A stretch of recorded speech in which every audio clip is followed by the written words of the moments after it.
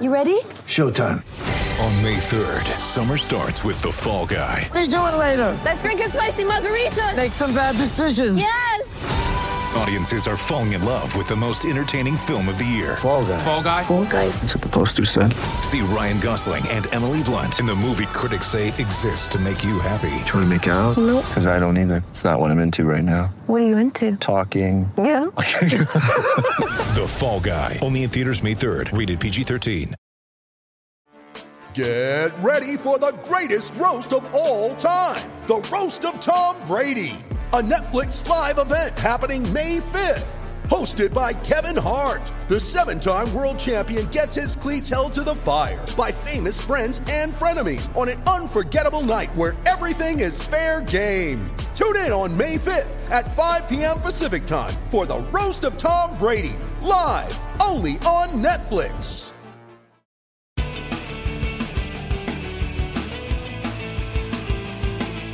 Hello, and welcome to the New Books Network. My name is Keith Rathbone, and here on the New Books in Sports channel on the New Books Network. And I am here today with David Block, author of Pastime Lost, the humble, original, and now completely forgotten game of English baseball, out from University of Nebraska Press in 2019. Now, for those of you not already familiar with him, David is a baseball historian whose research is focused on the origins of the game. Pastime Lost, the humble, original, now completely forgotten game of English baseball was a finalist for the 2020 Seymour Medal awarded by the Society of American Baseball Research to the best book of baseball history or biography published in the preceding year.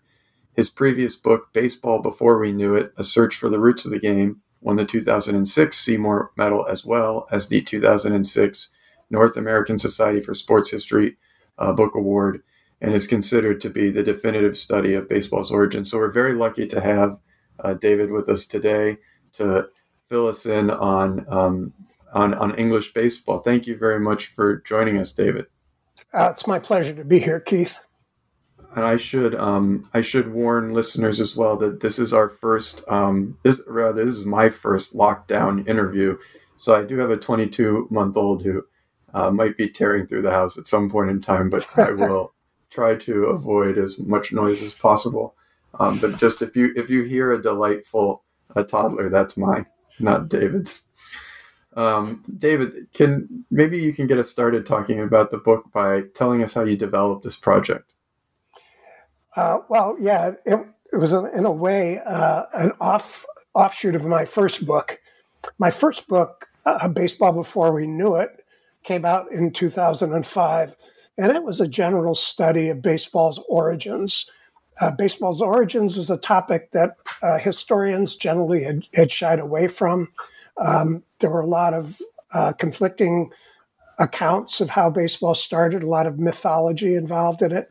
And I wrote a book just solely focused on that topic, both dispelling some of the myths about it, as well as introducing a lot of new information from my own original research on it. One of the things that I talked about in the book was a game called English baseball. I was aware of the fact that there were a couple of references to baseball from English sources in the 18th century. And I always found that very intriguing. I mean, what could the English have been doing playing baseball in the 18th century? Because baseball was always seen as an American sport. It was something always identified with the United States and Canada. And it seemed really strange to have references to baseball from the other side of the Atlantic Ocean from a century earlier than most people considered the beginnings of baseball. But I didn't know very much about English baseball when I published my first book. And after that had gone to press, I just started thinking more about this strange set of references from England, and I decided to pursue that and see what I could learn about that game. At the time, I thought that baseball, as played in England in that early time, was essentially the same game as rounders. Rounders is a bat and ball sport that's obviously a close relation of baseballs that's played in England, played throughout the UK, actually. And its origins and its history also had never really been studied. And I had thought that the two games, Rounders, English baseball, were essentially the same, because from my initial research done before there were any digital databases, showed that the word rounders had not come into use in England until the early part of the 19th century, whereas the name baseball, even though there were only a few references, they seemed to fade out during the same period of time. So my conclusion, based on what I knew at the time, was that Rounders was just a new name that had replaced the earlier name of baseball in England. And that signified a fairly primitive bat and ball game that was related in some way to American baseball. But my subsequent research that I've done over the past 15 years showed I was fairly mistaken about a number of things that I thought back then. One, I've now discovered that Rounders and English baseball were not the same game at all. And I can go back into that and explain what the differences are between those two games. But secondly, English baseball, I discovered to my amazement, did not disappear early or in the middle of the 19th century as I had once supposed. I've discovered hundreds upon hundreds of references to the game that show that it continued to be played throughout the 19th century and into the beginning of the 20th century, completely under the radar. In fact, the most amazing thing about this game of English baseball, and what captivated me the most and what drove me to keep researching and to write about it, was the fact that nobody knew about it, that it was a game that seemed to have disappeared from all visible memory and from all visible knowledge. Here it was, a game called baseball, the likely ancestor to American baseball. My research showed that it was played for almost 200 years. My research showed that it was quite popular in parts of England for decades and decades, that it was played very widely, played by all classes of society, and yet all knowledge of it seemed to have disappeared. And so that fact just intrigued me and drove me to keep pursuing my research. That was a kind, for me, a kind of fascinating aspect of the research, which is just how relatively quickly English baseball became completely unknown. And certainly it was something, as a sports historian, that I was not very familiar with.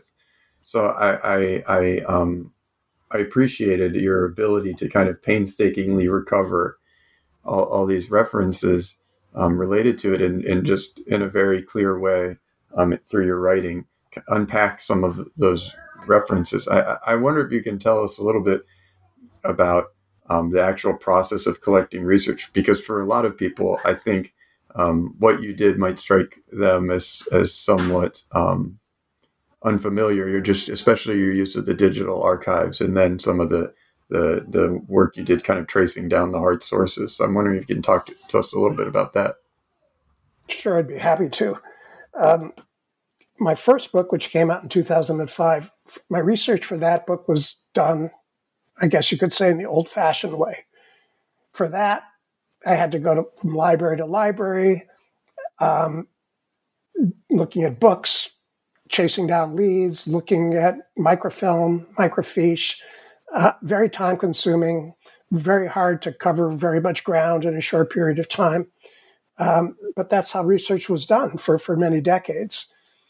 But about 15 years ago, more and more institutions were scanning and digitizing old books and old newspapers, so that the data from those books went into databases that, using optical character recognition software, could create files that could then be searched. So you could put in a search word like baseball or something like, any combination of words into a computer, and then the software would search through millions of pages of text looking for those words or combinations of words that you would put into your screen. Now, it's not a perfect process, especially dealing with older sources, because the quality of the files that are created, the digital files that are created by scanning, is only as good as the quality of the original material. And especially the case of older newspapers, the scanning often would look somewhat garbled to the computer, so that you might have the word baseball appear 20 times, but if you search for it, maybe only 2 would show up. And a lot of false positives would also show up of other words that had letters that kind of looked similar to some of the letters in the words you were searching for. So it's kind of only a partially accurate process, but just the ability to scan in seconds what previously you couldn't have done in a lifetime produced much greater research results than the older methods. And one of the fascinating things for me is that, in my own research, for example, I looked at newspapers from the Second World War in France and painstakingly copied them over in the archive. And then about, 2 years after I finished my PhD, they were all digitized and, as you say, optically recorded and suddenly searchable, which has proven to be very useful in writing the book from the dissertation. But I was working in an era when the names of the games that I'm looking at and the people I might be looking at were relatively in place. Maybe French people sometimes using English words, but generally speaking, only spelling football one way. But you couldn't rely on that. So how did you, what other innovative strategies did you use? Well, in the case of the word baseball itself, there was no or very little standardization in spelling in the 18th century and early 19th century. So the word baseball could appear as one word like we use it today, or it could be 2 separate words, base, space, ball, or it could be hyphenated, base, hyphen, ball, or it could be spelled alternately, such as think of the word bass as in bass violin, B-A-S-S. It was not unusual to find the word baseball spelled B-A-S-S-B-A-L-L, either as one whole word or separated or hyphenated. And there were even other alternate spellings to that. Plus, you had to get pretty creative trying to outguess the way the optical character recognition would treat a particular word in a particular application. So sometimes I'd have to use, I tried like baseball using an H instead of the B because the 2 letters look similar. Or in the case of baseball, that S, B-A-S, if it was in the 18th century, S's in the middle of words often would in typography, it would be the long S, which looked kind of like an F.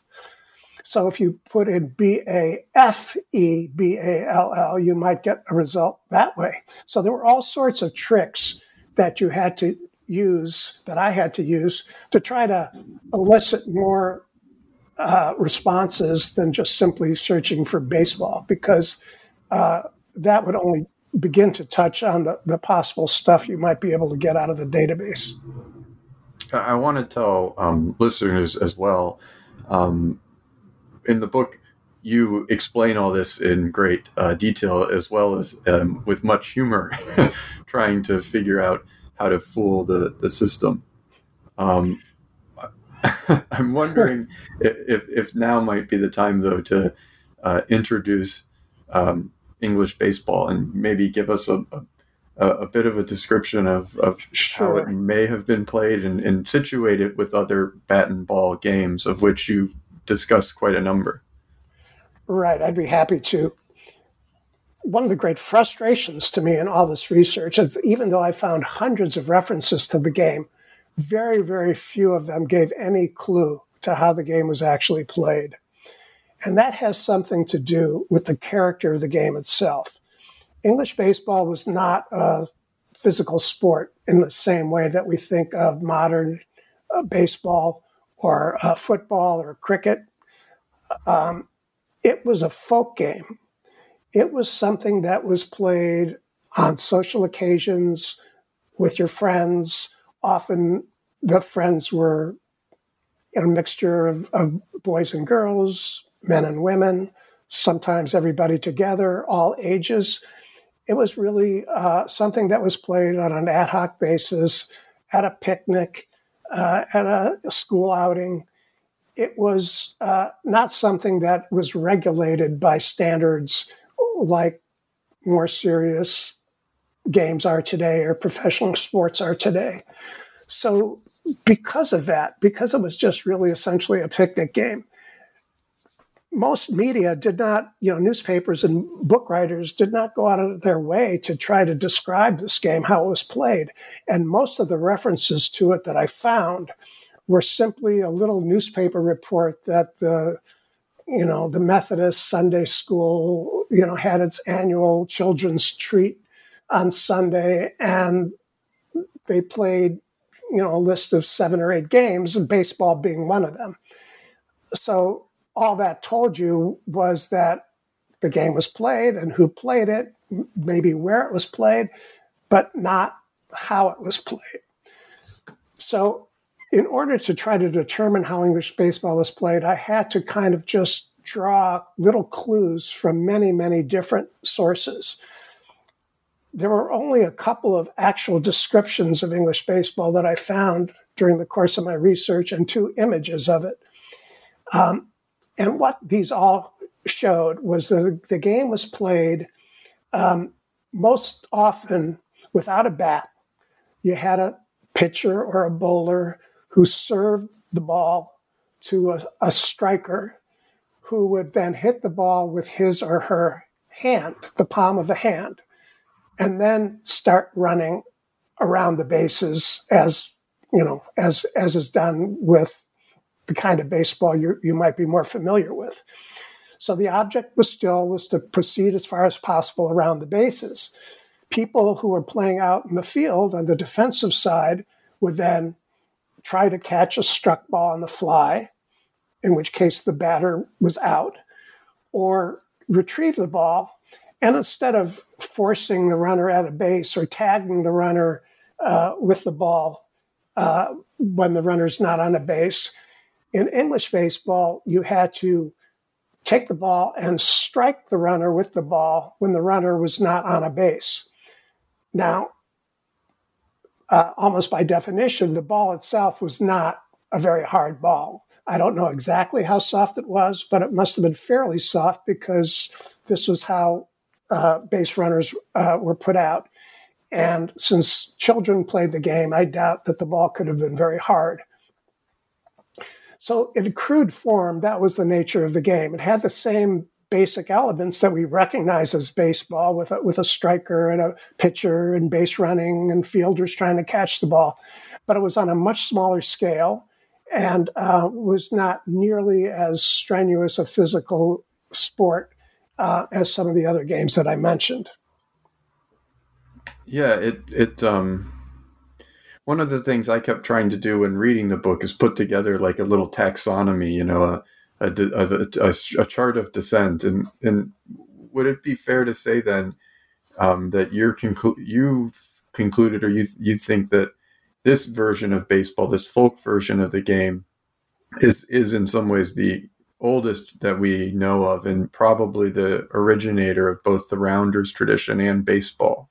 Is that kind of that's fair? That's a fair representation. The earliest evidence of baseball in England comes from the 1740s, 1750s, and 1760s. There's 6 references to the game from that era, and they're from a variety of sources: a children's book, a diary, a handwritten letter, a newspaper, a brief little newspaper article, a novel. And in each of those situations, the players were different. Sometimes it was boys. Sometimes it was young men and young women playing together. Sometimes it was a whole family playing together. But these references are much older than the earliest references in North America. The earliest references in North America, there's only two from the 18th century, and they're both from later in the century.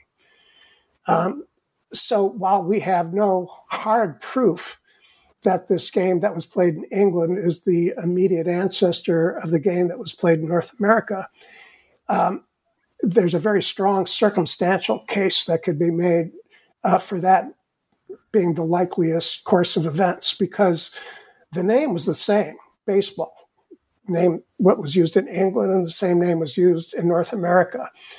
And the general characteristics of the game are the same. So for those to have happened or developed independently of each other would have been fairly unlikely.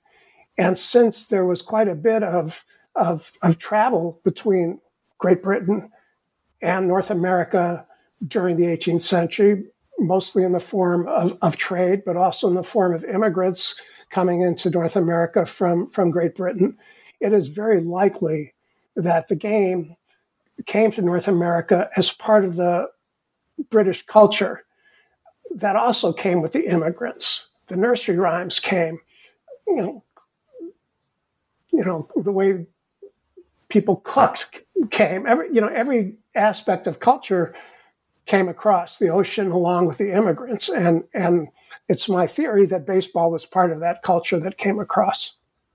I have to tell you, I was completely convinced by your argument there, although I did have to wonder whether you still get invited to all the Sabre events when I was reading. But fortunately, my friends in Sabre are very accommodating of somebody who deals with English baseball, even though the name Sabre stands for Society for American Baseball Research. They're very tolerant of my peculiarities. One of the fascinating things that I found in the book was this kind of broad appeal of the game, and you actually have some pretty interesting information about the game being played at the elite level. I wonder if you could tell us a little bit of, or rather by elites, not at a professional level, but by elites. So I wonder if you could tell us a little bit about, baseball's first family and right. Who are some of the people we know that were playing baseball type games? Well, the most interesting thing is that of the three earliest references to baseball from the 1740s, two of them involve the same guy, who was the Prince of Wales, Frederick, the Prince of Wales. Frederick was the oldest son of George II of England. And the first reference involving him came in a letter written by a friend of his named Lady Harvey, who was a courtier. She had been a lady in waiting to the wife of George II, and she married this Lord Harvey. And Lord Harvey at first had been friends with Frederick, Prince of Wales. Then they had a disagreement and parted ways. But she kept being friends with Frederick. And after her husband died in 1748, she paid a visit to the prince and his family in London. And she, while she was on that visit, she wrote a letter to a friend of hers saying that the prince and his family played a game of baseball. And the original of that letter no longer exists, but her letters were reprinted in the early 19th century. And so that's how we have a record of her writing that letter and mentioning baseball. And at the time, it just mentioned that the prince's family played baseball. And it wasn't clear to me whether Prince Frederick himself had involved himself in the game. I didn't know if it was just his children, because, at the time I thought baseball was probably mainly a children's game. But then I made a pretty amazing discovery. This was about 8 years ago. I was going through one of these databases, and it actually is a whole story unto itself how I made the discovery. But I found in a newspaper from 1749 a very brief mention of a visit that the Prince of Wales made to a friend of his, Lord Middlesex. And Lord Middlesex was the Earl of Middlesex, and he was a very close friend of the Prince of Wales. And the two had played a lot of cricket together. They often competed against each other in cricket, often for very high stakes.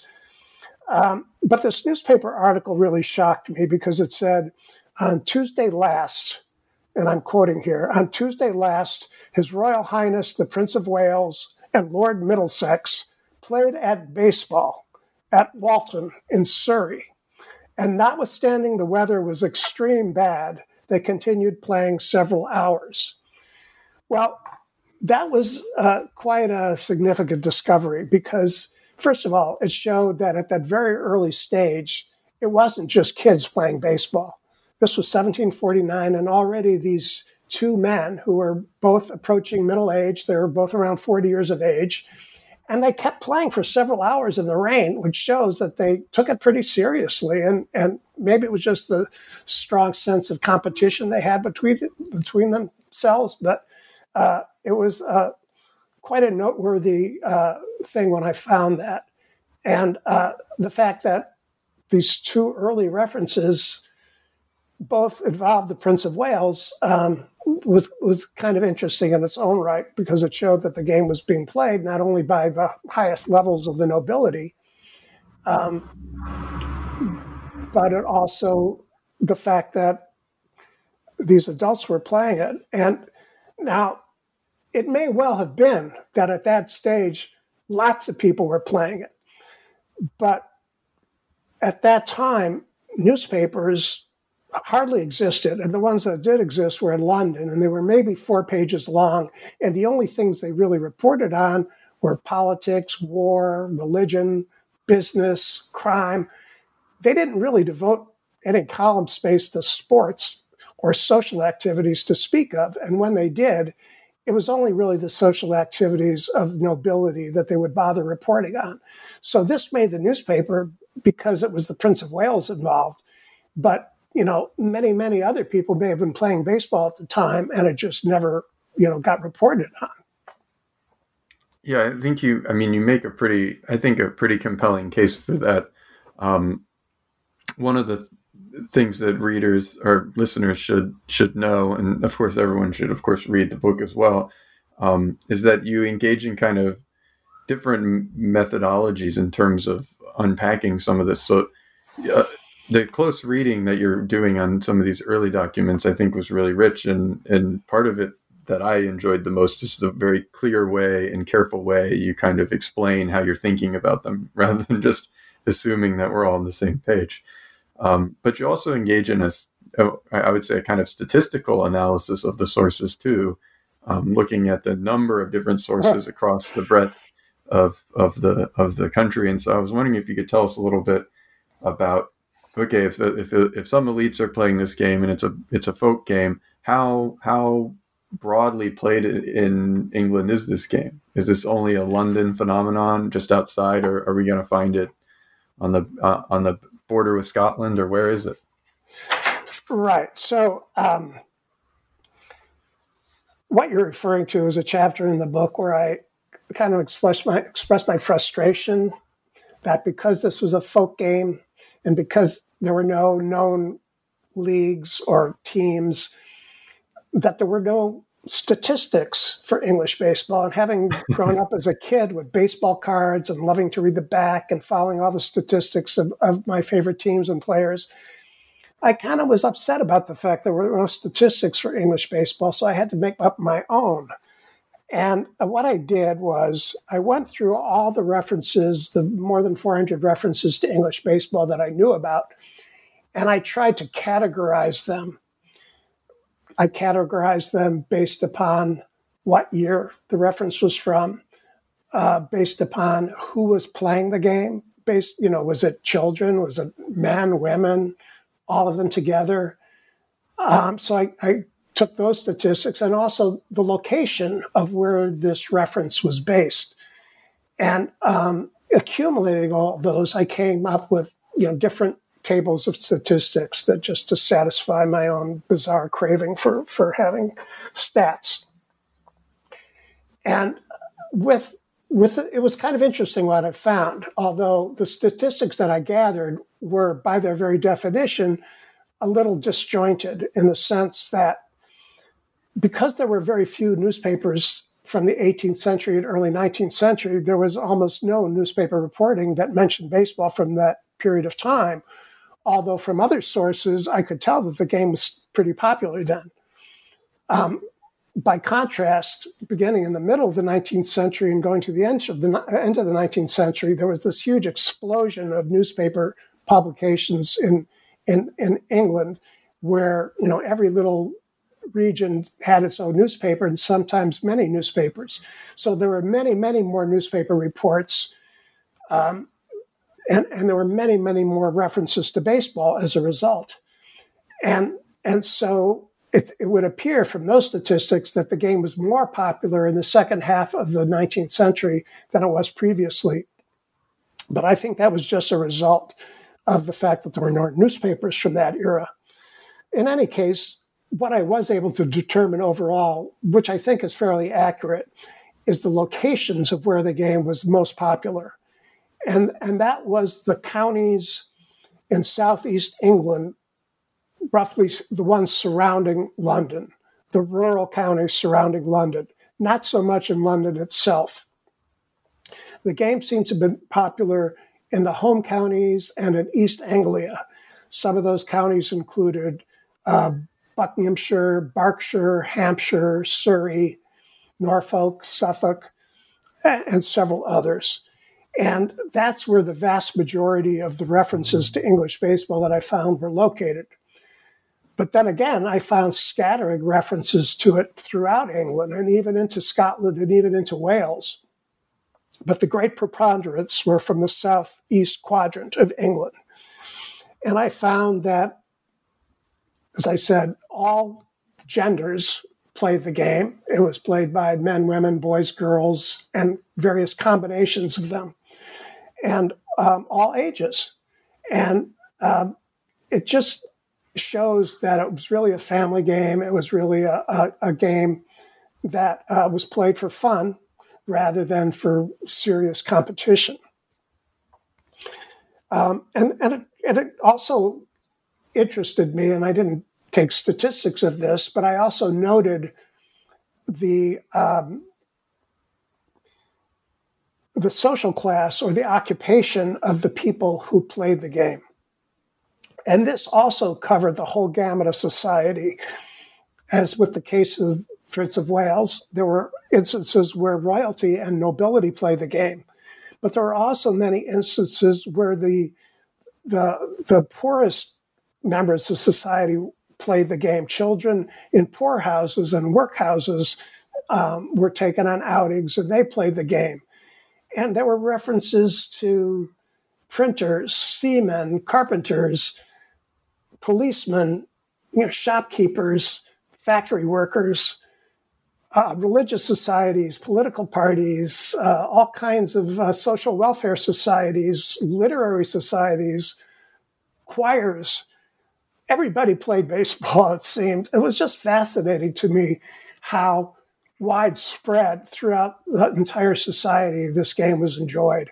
And it just, made me really appreciate that there was this fun game that so many different kinds of people were playing, and yet nobody remembers it. I mean, when I said earlier about how the game has been completely forgotten, I took a number of research trips to England, and on those occasions, I would visit social historians. I'd visit people who studied the leisure practices, both of men and women in the Victorian era and in the 18th century.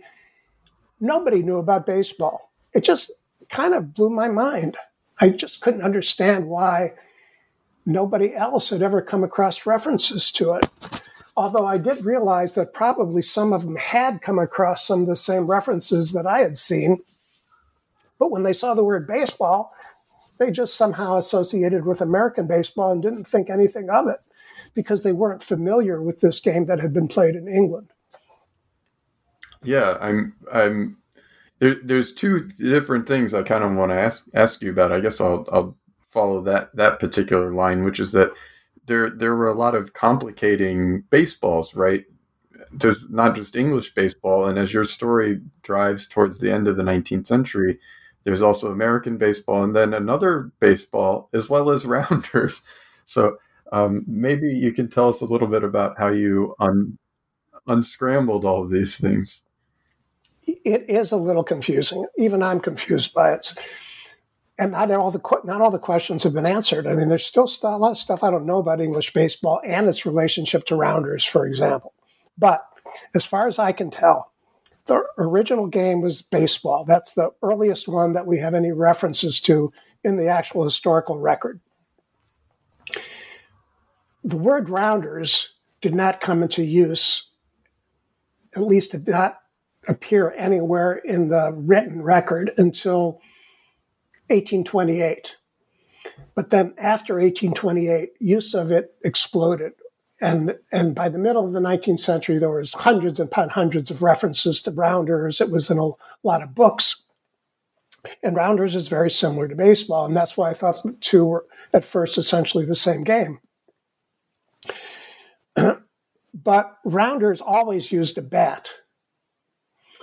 English baseball, in most instances from my research, did not use a bat. Although, of course, I did find situations where a bat was used in English baseball, but in most applications where there was a mention of how the game was played, a bat was not used. I think that was one distinction between the two. And I believe that toward the end of the 18th century,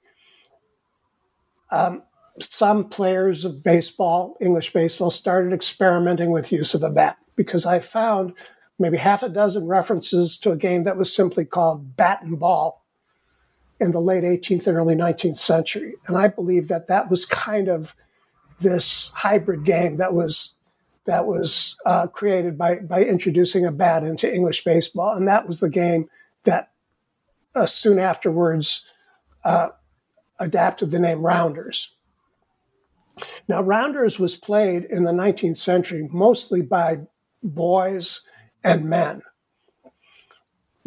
Today in England and Great Britain, it's still widely played in schools, but almost exclusively by girls. But back then, it was a game for males. But toward the end of the 19th century, several things happened. One is there was a more advanced version of rounders, I guess you could say, that men were playing in the busiest seaports on the west coast of Great Britain, including Cardiff, Bristol, Liverpool, and Glasgow in Scotland. And it was called rounders, but it was a much more physical game than the schoolyard game of rounders that kids have been playing. And in the 1880s, a number of clubs had formed, leagues had formed, associations. But a lot of these rounders players, these men, were tired of having their game confused with the wimpy picnic version of rounders that kids played. So in 1892, they all changed the name of their game from rounders to baseball. But they continued playing the same rules that they had played when it was called rounders, which was different than American baseball. They had 11 players to the side, like in cricket, instead of the 9 in baseball. They had posts in the grounds for bases instead of the flat bases as in American baseball. They didn't use gloves in the field, even though the ball was pretty hard. They didn't have foul lines like in American baseball. It was kind of like you could hit the ball in any direction, including behind you. So it was a different game than American baseball, but they called it baseball. And I've called that game British baseball in order to distinguish it from American baseball and to distinguish it from English baseball. it gets a very confusing picture. But that game, British baseball, continued to be played all the way through the 20th century and is still being played barely in Cardiff and South Wales. It's nearly extinct in Liverpool, which was the only other place it was being played up until very recently. So yeah, there's all these different baseballs. And so in the case of British baseball, it was originally English baseball, then the name turned into rounders, then the name turned back into baseball. So that's why it gets very confusing. And then for you after the American Civil War, of course, then you are finding a lot of references to American baseball as well. What happens there? That was the hardest thing, because a lot of these little newspaper articles just said baseball was played. And as you said, toward the end of the 19th century, American baseball kind of was introduced into Great Britain. And so I started having a difficult time trying to understand which baseball was being referenced in a newspaper article that just said baseball was played. Although there were a lot of clues that helped in the majority of cases. Anytime words like umpire or bat or glove or nine, as in referring to a team as a nine, these were terms that were almost always associated with American baseball. American baseball was not played at all in Great Britain. The first club that was started was one that started near Inverness in Scotland in 1870, just very short-lived. And then there were a couple clubs that formed in Leicester, the city of Leicester, in the late 1870s.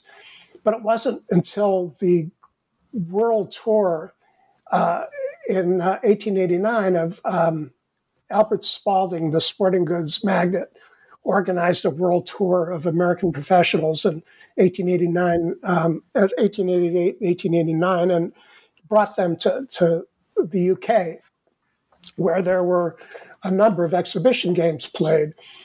And in the wake of that tour, there was a number of efforts that were made to start leagues in Great Britain, especially in England, to play American-style baseball.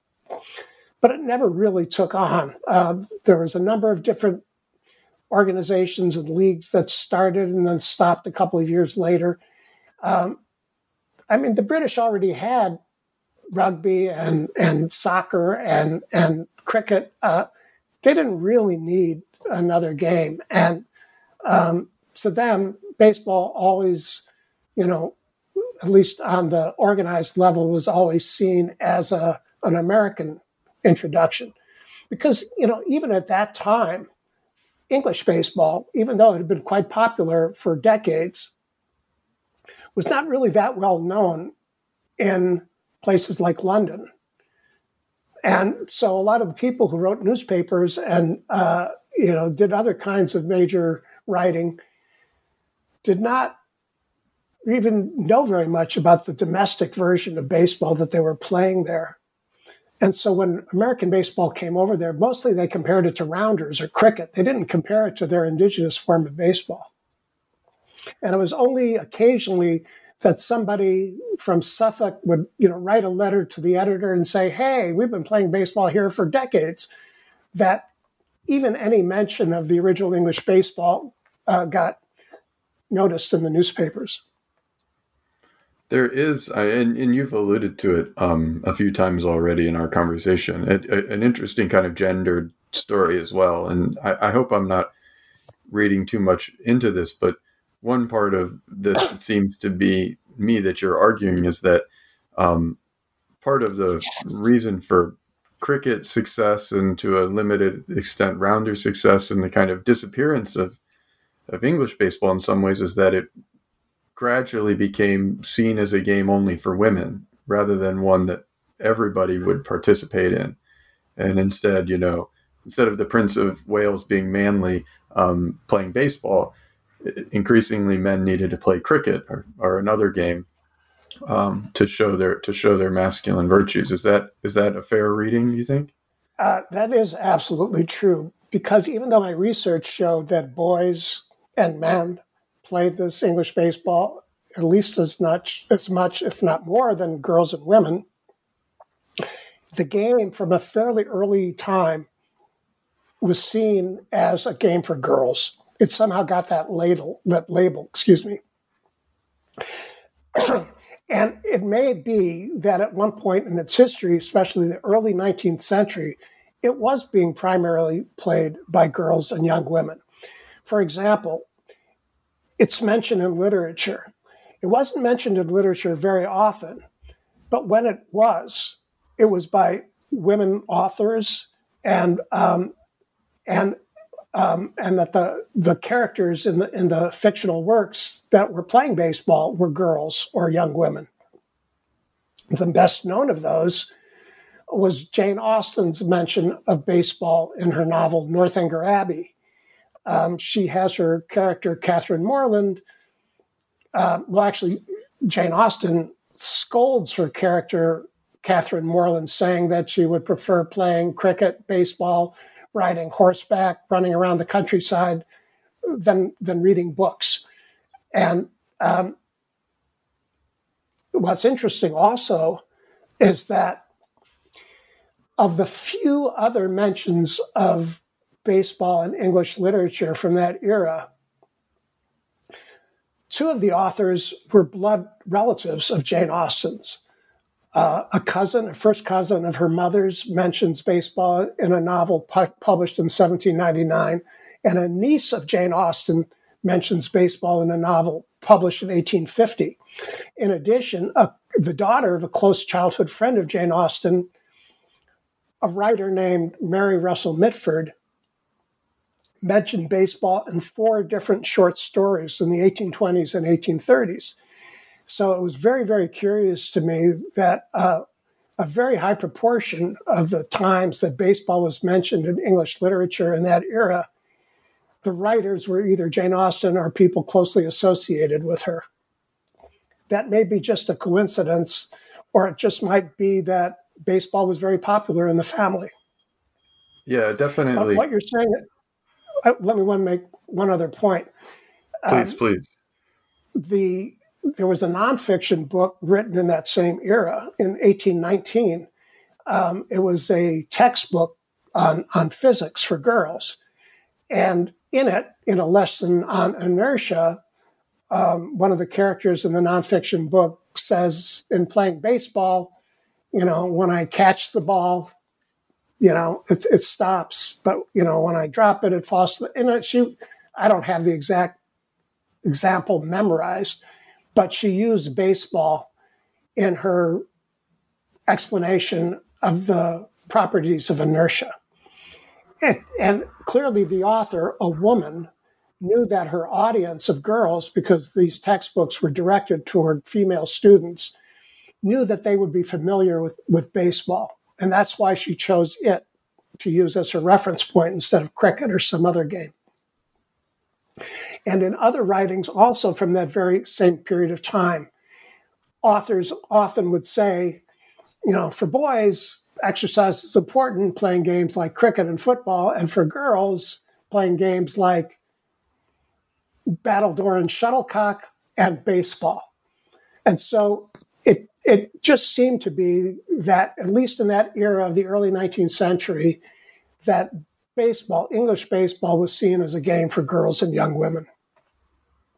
It strikes me, so many of our games were kind of codified in boys' schools. And since baseball was seemingly not played principally in boys' school, elite boys' schools, that it never was written down or formalized in some of the same ways. Exactly. So we have this amazing folk game that's just being played across much of the country, but especially in the home counties and around London. And it seems very popular, and every county fair has its baseball. And then very suddenly it disappears and is forgotten quite quickly. So I'm wondering, Well, how does that happen? How and why? I think now this is just guesswork on my part, but I guess it's educated guesswork. Two things happened. One, boys toward the end of the 19th century kind of migrated away from rounders, much more so into cricket and as you say, the school games of football and rugby. And at the same time, girls were migrating into playing rounders. And so I think what happened, especially right at the beginning of the 20th century, that there was a lot more standardization of games that were played in schools. And so there were certain games that were boys' games, certain games that were girls' games, and rounders got designated as the girls' game. And so kids, when they go on picnics or do things with their families, they tend to play the games that they know. And because English baseball was not picked up as one of the games that was played as part of physical education in schools, it just fell out of memory. It just, was dropped. And generally speaking, folk games as a whole started to really thin out and drop by the wayside because with the standardization of games in schools and with the formation of professional leagues in certain major sports, there wasn't as much room for just kind of these informal sports that people had played for decades or centuries. There was just much more regimentation. And so I think baseball was probably just one of many games, probably a lot of which we don't remember the names of, that people, stopped playing. Kids stopped playing. Yeah, I that's about all the time we have today with David. I would add one comment onto that last point, which is, of course, that many sports historians have not done a good enough job of looking at folk games, which, because of the difficulty of getting at many of the sources, I think remain understudied, but not David, who painstakingly has seemingly dug up all the references. And all of you should read the book, by the way. I want to encourage you all to read the book because it's an almost Bill Bryson-esque tale at times of finding some pretty incredible sources, not only through the digital archives, but also in visiting homes and libraries around the country. So I really enjoyed reading it. Thank you, Keith. I want to just add one more thing. As you can tell, I'm losing my voice, which is not uncommon. But one more thing about the gender issue. Rounders has become a game that's identified today as a girls' game, and it's been that way for many decades. Nobody has ever written a history of rounders, even though you might successfully argue that rounders has been played by more people in Great Britain today than cricket. I mean, cricket is played in schools and it's, played by boys mainly, but some girls, but more by boys. But it's quite possibly that rounders have been played by more people than have played cricket, whereas there's hundreds, if not thousands, of course, thousands of books written about cricket, just like there's been thousands of books written about American baseball. Nobody's ever written a book about rounders. And so maybe that's my next project. Well, thank you very much, David. Don't tell my wife. I will hopefully, if she listens and she makes it through all the 53 minutes, she's going to catch you, but maybe she won't. Thank you very much, David, for joining us. We've been speaking with David Block. He's the author of Pastime Lost, the humble, original, and now completely forgotten game of English baseball, out from Nebraska Press in 2019. And he's also, probably you already know, author of Baseball Before We Knew It, A Search for the Roots of the Game, which won the Seymour Medal from the Society for American Baseball Research in 2006, and also the North American Society for Sports History's Book Award in 2006. Thank you again for joining us, David. Well, thank you, Keith. It's been my great pleasure.